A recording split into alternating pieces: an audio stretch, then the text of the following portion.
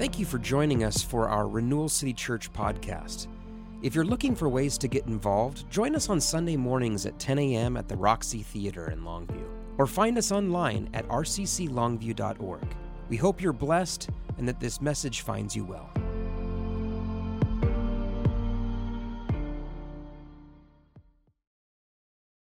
Palm Sunday, first Sunday of spring break. We've got a few people who are out of town enjoying their spring break, which explains the multiple hats I'm wearing. But the nice thing about Palm Sunday is it's one of those Sundays when we talk about something that we've talked about before on Palm Sunday. We have a few Sundays a year around Christmas time, around Easter, where, these messages, they don't write themselves, but if there ever was a Sunday that they did, it would be those Sundays when we just cover the same territory that we've covered before. And so the cool thing about that is I don't have to try to think about, what am I going to preach on Palm Sunday? We all know, right? Jesus riding the donkey, palm branches, Hosanna, Hosanna, blessed is he who comes in the name of the Lord. That's the good part.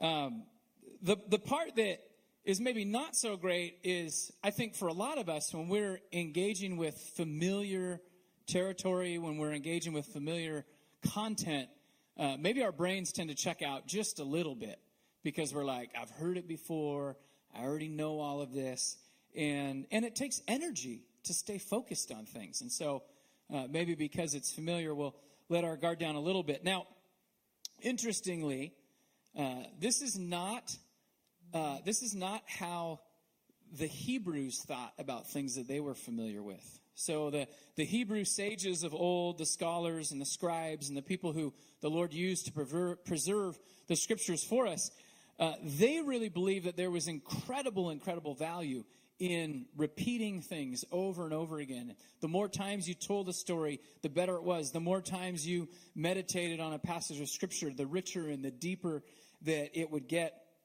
They believed that you could really only, or maybe this is a better way to say it, there are certain levels of understanding of the scriptures that you could only get to by reading it and repeating it over and over again. And they believe that in a moment of, divine inspiration, something that you had read 100 times before, something you'd recited 100 times before, would suddenly be highlighted and look a little bit different. Now, I would imagine that probably at least some of you have experienced that truth in how you would approach Scripture today. If you show me someone who is intentionally immersing themselves in Scripture year after year, day after day, I'll show you someone who's finding value in it. Someone who, when they approach the Word, more often than not, will come away with something valuable. These are the kinds of people who tend to be really disciplined in their routine and then also in their process. These are the kinds of people who you see carrying around notebooks and pens everywhere they go. Bonnie Joslin type people who are immersed in Scripture. I could name a few more, but I won't.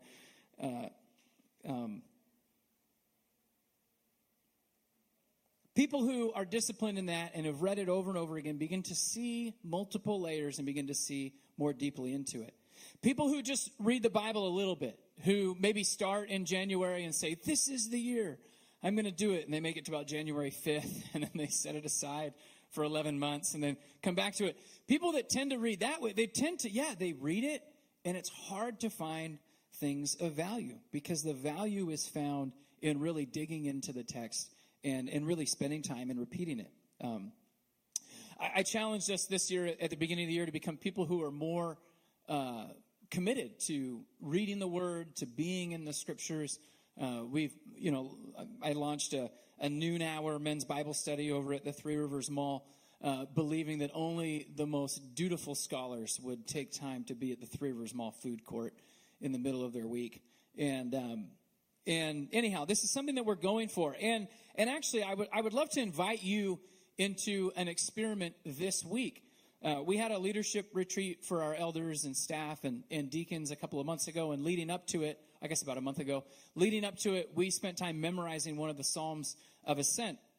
And today, Palm Sunday, marks the beginning of Holy Week, which is the week that leads up to Easter. And the Psalms of Ascent were songs that the people of Israel would sing when they were going up to Jerusalem for the annual festivals that they had in Judaism. And I thought, well, we had such a good time as a leadership team working on these Psalms of Ascent leading up to our leadership retreat. I thought, how great would it be if I just invited everyone at Renewal to engage with a little devotional that I've put together for the Psalms of Ascent as we go up to Easter during Holy Week. And so there's actually a link to this devotional. It's just a Google Doc, so it's nothing too fancy. But I've got a link to it in the discussion questions for today. And I would encourage you to open it up and maybe spend this week memorizing one of the Psalms of Ascents. And hopefully you'll get some spiritual value out of that. And then as we dive into the text today, hopefully we'll get some value out of this. Let's pray. Father, we are just grateful that you have preserved these stories for us. We're thankful for the way that the calendar year just brings us back to certain stories again and again over the course of our lives. And we just ask that today, the story of Palm Sunday would speak to us in a new and a fresh way. I pray every person here would see something, would hear something, and hear it in a way or see it in a way that they hadn't really seen before. And that each of us would just be changed by this time together in your word. In Jesus' name, amen. You can turn your Bibles to Luke chapter 19, verse 28. We're going to go with Luke's version today. Palm Sunday is one of the events in Scripture that's recorded in all four Gospels, and each of the authors' take on it maybe has some different details that stand out, and I just felt inspired to go with Luke's version today. But we probably will, at least through the course of the story, reference a few things that happen in other versions as well. Anyways, we'll start reading in Luke 19, verse 28. Reading all together. After Jesus had said this, he went on ahead, going up to Jerusalem. And as he approached Bethphage and Bethany at the hill called the Mount of Olives, he sent two of his disciples, saying to them, "Go to the village ahead of you, and as you enter it, you're going to find a colt tied there, which no one has ever ridden. Untie it and bring it here. And if anyone asks you, 'Why are you untying it?' say to them, 'The Lord has need of it.'" This is the part of the story that I always think of when Jesus would tell his disciples to go out and do these things, and then they would go out and do them. And it's a different time, a different era. But I'm so thankful that I don't have a boss telling me to go do stuff that this feels like stealing, right? And what's the excuse you're supposed to give? Well, the Lord has need. I mean, try that if you go out on the road and steal a car, right? Oh, well, no, don't worry about it. The Lord has need of it. Hopefully this works. So a couple of disciples go in there. Those who were sent ahead went in. They found the colt just like he said. They started to untie the colt. The owners understandably asked them, "What are you doing? Why are you untying this colt?" And so they replied, "The Lord has need of it." And then presumably it all worked out after that, because the next thing we know is they bring it to Jesus. And I was thinking about their experience of being sent out by Jesus to do something that maybe feels a little bit unreasonable, not really being given a lot of good tools or good answers for anyone who might question them, other than, well, the Lord told me to. And then it just has a way of working out. And I think for those of us who are trying to live obedient to the Lord of our lives, we know that obedience is more of a relational thing than just based on the results that happen out of it. But I know that those of you who have walked with the Lord and obeyed him, taken risks for him, done things that maybe pushed you a little bit out of your comfort zone, I believe that there would be a testimony in your life that, yeah, those things they tend to have a way of working out. For whatever reason, you go and you do something, it maybe seems a little silly, it maybe seems a little out of place. You go and do it because the Lord told you to, and somehow that just tends to work out. And so this works out for these disciples. They bring the donkey to Jesus in verse 35. They throw their cloaks on the colt, and they put Jesus on it. And then he went along. As he went along the road, people spread their cloaks down on it. Verse 37, when he came near the place where the road goes down the Mount of Olives, the whole crowd of disciples began joyfully to praise God in loud voices for all the miracles that they had seen. And they were saying, "Blessed is the King who comes in the name of the Lord, and peace in heaven and glory in the highest." In your Bible, there's probably a little footnote there after the word Lord. Blessed is the King who comes in the name of the Lord. And that footnote, of course, is going to reference Psalm 118. These people are probably in many ways singing Psalm 118. The other accounts have a famous line from this psalm, Hosanna, Hosanna in the highest, which is translated, Lord, save us now, or Lord, grant us success. And then the line, blessed is he who comes in the name of the Lord.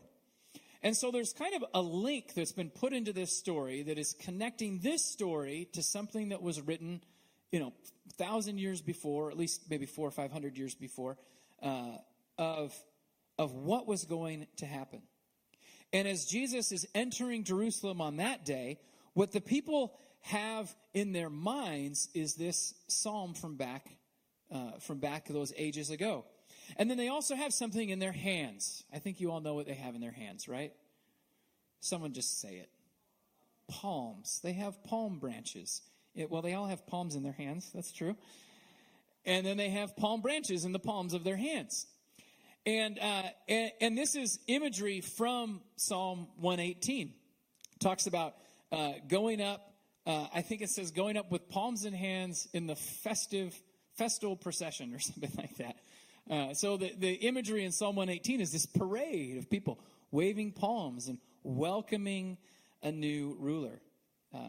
There's some really, really good lines in Psalm 118 that go on throughout it. I mean, it starts off, give thanks to the Lord, for he is good. His love endures forever. Maybe you've heard that one before.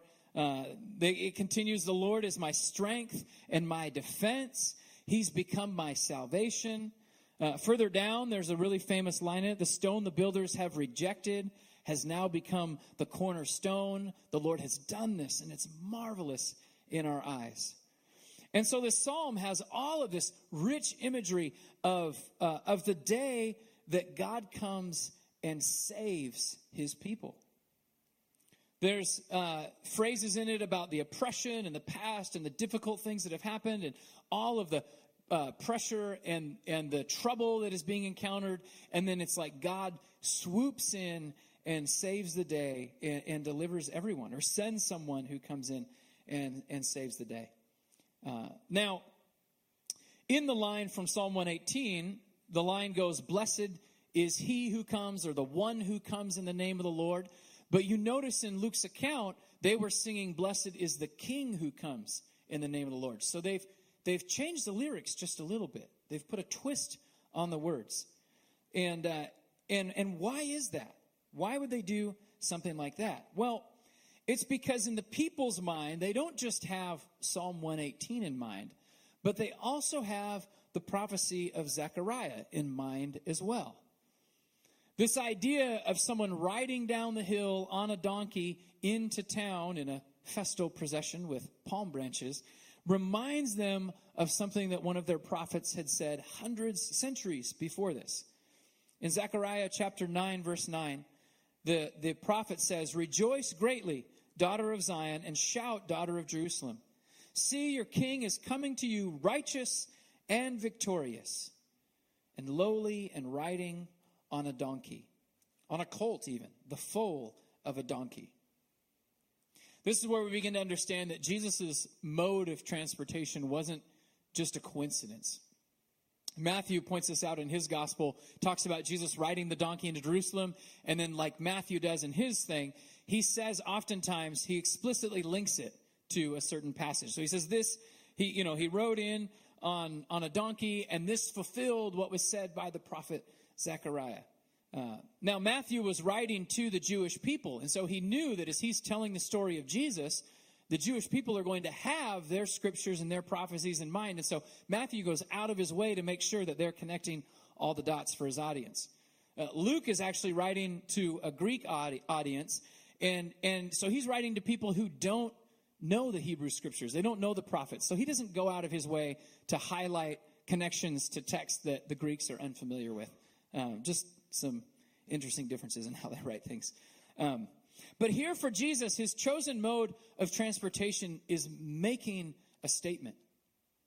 You imagine from the day that Zechariah spoke these words to the nation of Israel, they have been looking and waiting for somebody, some great king, to ride that donkey down the hill into Jerusalem. And they've just been watching for it. Of course, Jesus' ministry has gained a great deal of prominence at this point. He's got all kinds of followers. He's been doing miracles. He's coming from the town where he raised Lazarus from the dead. Probably followed by a bunch of people who saw that very thing happen. And he's riding on a donkey, and the palm branches are there, and the people are putting this together. This is our moment. This is our king. He is the one who was promised, and here he is right now. And as they're saying, Hosanna, Hosanna, they're saying, save now, Lord. Save now. Grant us success. This is the moment when God comes and wipes away oppression and restores the kingdom of his people. The crowd saying this, and then in verse 39 we read, some of the Pharisees in the crowd said to Jesus, Teacher, rebuke your disciples. The Pharisees say this because they understand the links as well, right? They understand what is being said, and they're getting pretty nervous about all of this. I think the reason that they're getting nervous is because the king coming to Jerusalem is going to greatly disrupt the status quo of what they've enjoyed. You see, the Pharisees and the Jewish religious leaders of the time had a good thing going with their Roman occupiers. Herod had just finished building them this marvelous, beautiful temple. They had the Roman army and military to help protect them and establish their authority. And as long as they did their part, and the Romans did their part, and everything stayed as it was, they were in a very privileged place in society, being buddy-buddy with the state that was over them. The last thing the Pharisees needed was someone coming and causing disruption to this profitable friendship that the state religion had made with the government. A Jewish king would be very disruptive in that whole relationship because Caesar doesn't like to share his kingship with anyone else. So they come to Jesus and they're saying, hey, you've got to tell him to quiet it down. We've got to settle this whole thing down. There's going to be disruption, and in their minds, they know we're going to lose the corrupt influence that we've had in society. Jesus says to them in verse 40, I tell you, he replied, if they keep quiet, the stones will cry out. Now that statement is the point in the Children's Church Palm Sunday lesson where everyone imagines creation glorifying God, right? And we tell the kids, look, here's the thing. Even if humanity didn't worship God, all of creation would erupt in praise and worship. And there's biblical scriptures backing that up. And it's a great part of the story. But remember, it's only in reading and rereading the scriptures that certain truths can become illuminated for us. And so set aside the singing sunsets and stones and trees for just a moment, and let's see if there's something more that Jesus is trying to make these leaders understand. So similar to the links that we've already talked about, links to Psalm 118, links to Zechariah, there's actually a link in the Gospel of Luke to the thing that the angels proclaimed at the beginning of his story. He has the people that are praising, they say, glory to God and peace on earth, right? And where do we hear that before? We heard it Christmas time.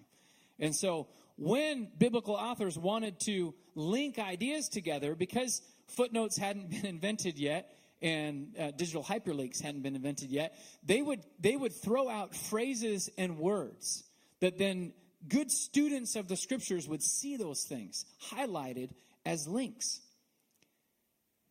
And what Jesus says to the Pharisees, even the stones will cry out. I'm telling you, it's a link as well. And it's a link that the Pharisees understood all too well. It's an explicit link to the prophecy of Habakkuk from chapter 2. The prophet pronounces in chapter 2, a woe to those who build their house by unjust gain, setting their nest on high to escape the clutches of ruin. those who build their house by unjust gain. Does that maybe sound like a corrupt religious leadership who's made an unholy alliance with the Roman state? Maybe just a little bit, right? Maybe just a little bit. It says, you've plotted the ruin of many people, you've shamed your house, and you're forfeiting your life. And the stones of the wall will cry out, and the beams of the woodworks will echo it. I think Jesus is warning the religious leaders that their profitable corruption has been seen by God. And their denial of who Jesus is going to be their final downfall. It's like there's this battle going on for the nation of Israel to embrace the truth of who Jesus is, to embrace their Messiah. And the Pharisees are leading the charge in silencing the voices who would proclaim who Jesus really is. And for this moment on Palm Sunday, when Jesus is coming down the hill, riding the donkey, for this moment, it seems like the truth just might win out. For a moment, the people, maybe moved by emotions or moved by the prophetic imagery or moved by the Holy Spirit, I don't know, but they see it for a moment, right? And they're like, yes, you're our king. Save us now. Do that thing that we need you to do. But over the course of just a week, the crowds end up being swayed the other way. The crowds end up being silenced on their praise of Jesus as king. And they end up being raised up crying, crucify him, crucify him. And these Pharisees and these religious leaders who are the ones silencing the praise and bringing the condemnation, I think Jesus is warning them in this moment that the stones in the walls and the timbers of their temple are going to testify against them. The next line in Luke's gospel says, as Jesus approached Jerusalem and saw the city, he wept over it. And this is where you can kind of see that link that Luke threw in to Habakkuk chapter 2. It really almost seems fitting here, right? You see how that link leads us right into the next sentence. We go from people praising and glorifying Jesus to Jesus weeping over the impending doom of Jerusalem. We've gone from crowds cheering and glorifying their Savior to the Savior weeping over what he knows is going to come. And so Jesus is moved. He's weeping and he says, Jerusalem, if you, even you, had only known on this day what would bring you peace. But now it's been hidden from your eyes, and the day is going to come when your enemies are going to build an embankment against you and encircle you and hem you in on every side. Then they'll dash you to the ground, you and the children within your walls. They will not leave one stone on another, because you did not recognize the time of God's coming to you.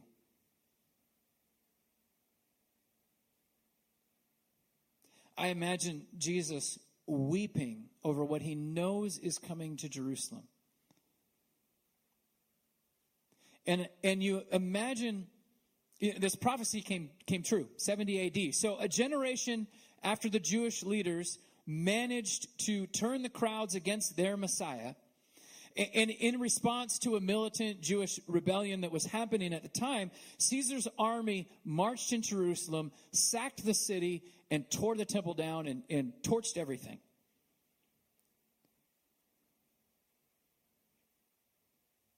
And the temple hasn't been rebuilt since. And I'm imagining in Jesus' mind, you have the people who for generations now have seen this temple as a symbol that they are God's people and that God is with them. And although the symbol is still there in Jesus' day, we know that the people have drifted pretty far, especially the religious leaders have drifted pretty far from being with God or God being with them. We know they've drifted far enough so that when the Lord's anointed one came to them, they reject him. They refuse to see him for who he is. They turn him over to be crucified. And because of that, because of their refusal to acknowledge Jesus in worship, now all that they have held dear, the symbol of God's presence, ends up completely destroyed and crumbling all around them.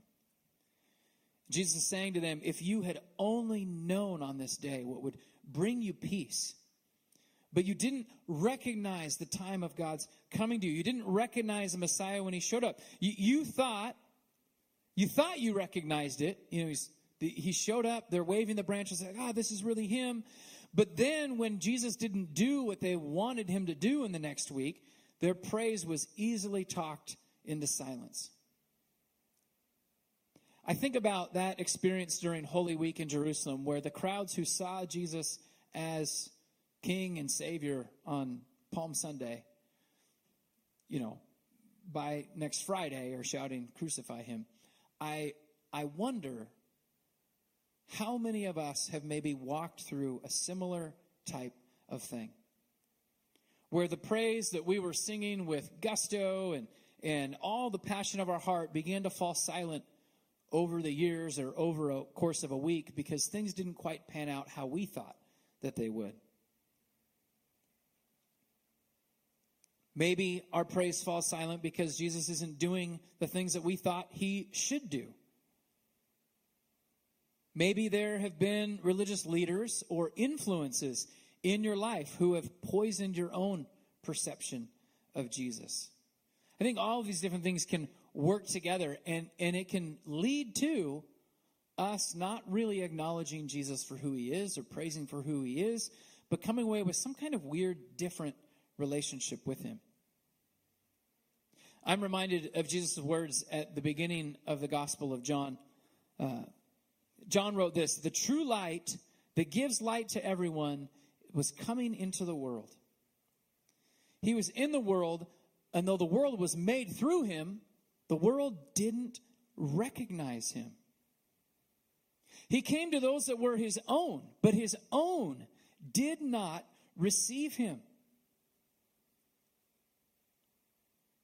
But to those who believed in his name, he gave the right to become children of God." That's a great little link to what we see happening here on Palm Sunday, right? Jesus, who made Jerusalem, walks into Jerusalem, and Jerusalem doesn't recognize their maker.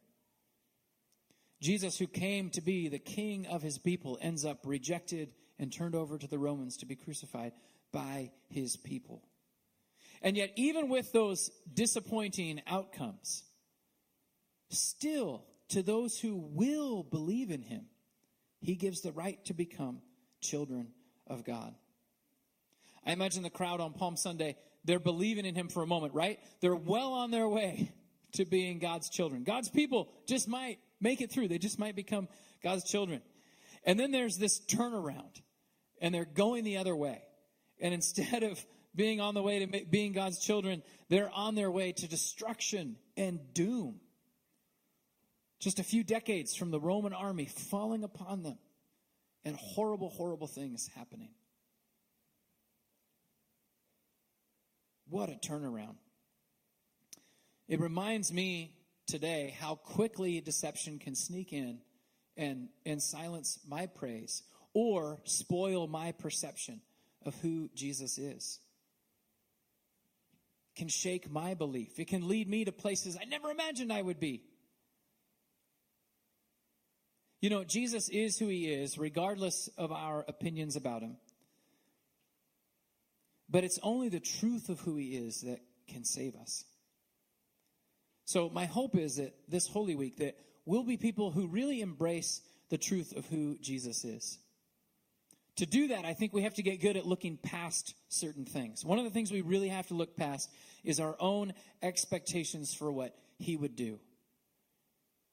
The Jewish people wanted a king who would deliver them from the Romans. And Jesus is like, the Romans are not your problem. You're your problem. The Jewish people need to be saved from the Jewish people. Every single one of them. And I think it's really easy for us to approach life and to approach our relationship with Jesus and be like, Jesus, I want you to work this out and this for me. And then you become really frustrated because all he seems to be working out is all the stuff that's wrong in here. You're like, Jesus, enough working on me. Can we fix some of these people around me? It's like, no, that's not your problem. This is the only problem that you need to be addressing right now. Let's work on this. I think another thing that we need to get past is the preconceived ideas we have about who Jesus is supposed to be. The crowds in Jerusalem had been prepared with certain expectations for Jesus and a certain paradigm for who he was based on their culture and their understanding of the scriptures, and that all turned out to be flat out wrong. I mean, the Messiah who would suffer and sacrifice his life, we see it hidden in the Old Testament, but nobody in the first century saw it there until after it had all happened. I mean, even the smartest of the smartest hardly had an inkling that the Messiah is going to come and die. That was not what they were expecting. And I think that culture and Christian culture and all of that has a way of sort of setting us up for wrong expectations for Jesus as well. We believe in a Messiah who dies, but we also maybe have ideas about him that make him look a lot more like me or you than the person that he is. And so we need the Holy Spirit to help us break away from some of those things. And I really think one of the most useful tools that God can use for that, just to bring it all back to the same place, is when he invites us to wade deep into the scriptures. Wade deep into the text. Spend time studying, reading, rereading, repeating, getting into the Word. Who is Jesus? And then I think also wading deep into a prayer life where you are contemplating the face of God, where you're engaging with him and hearing his voice and getting to praise him for who he is and allowing him to pour into your life perspective on who you are. I think if we can engage in those two ways, I think we'll be well on our way to making sure that there are no stones or timbers crying out in testimony against us one day. Let's pray. Heavenly Father, we thank you for the revelation you give us from your word. We thank you for the person that you are and the privilege that you have given us, inviting us to come and know you. God, I'm convinced we have only just scratched the surface, and there's so much more for us to know. Give us a hunger for your word. Give us a desire to know you and to really connect with you and meet us in this place of searching. We know that you're not a God who hides, but you're a God who longs to be found, is calling out to us. Open our ears to hear your voice. In Jesus' name, amen.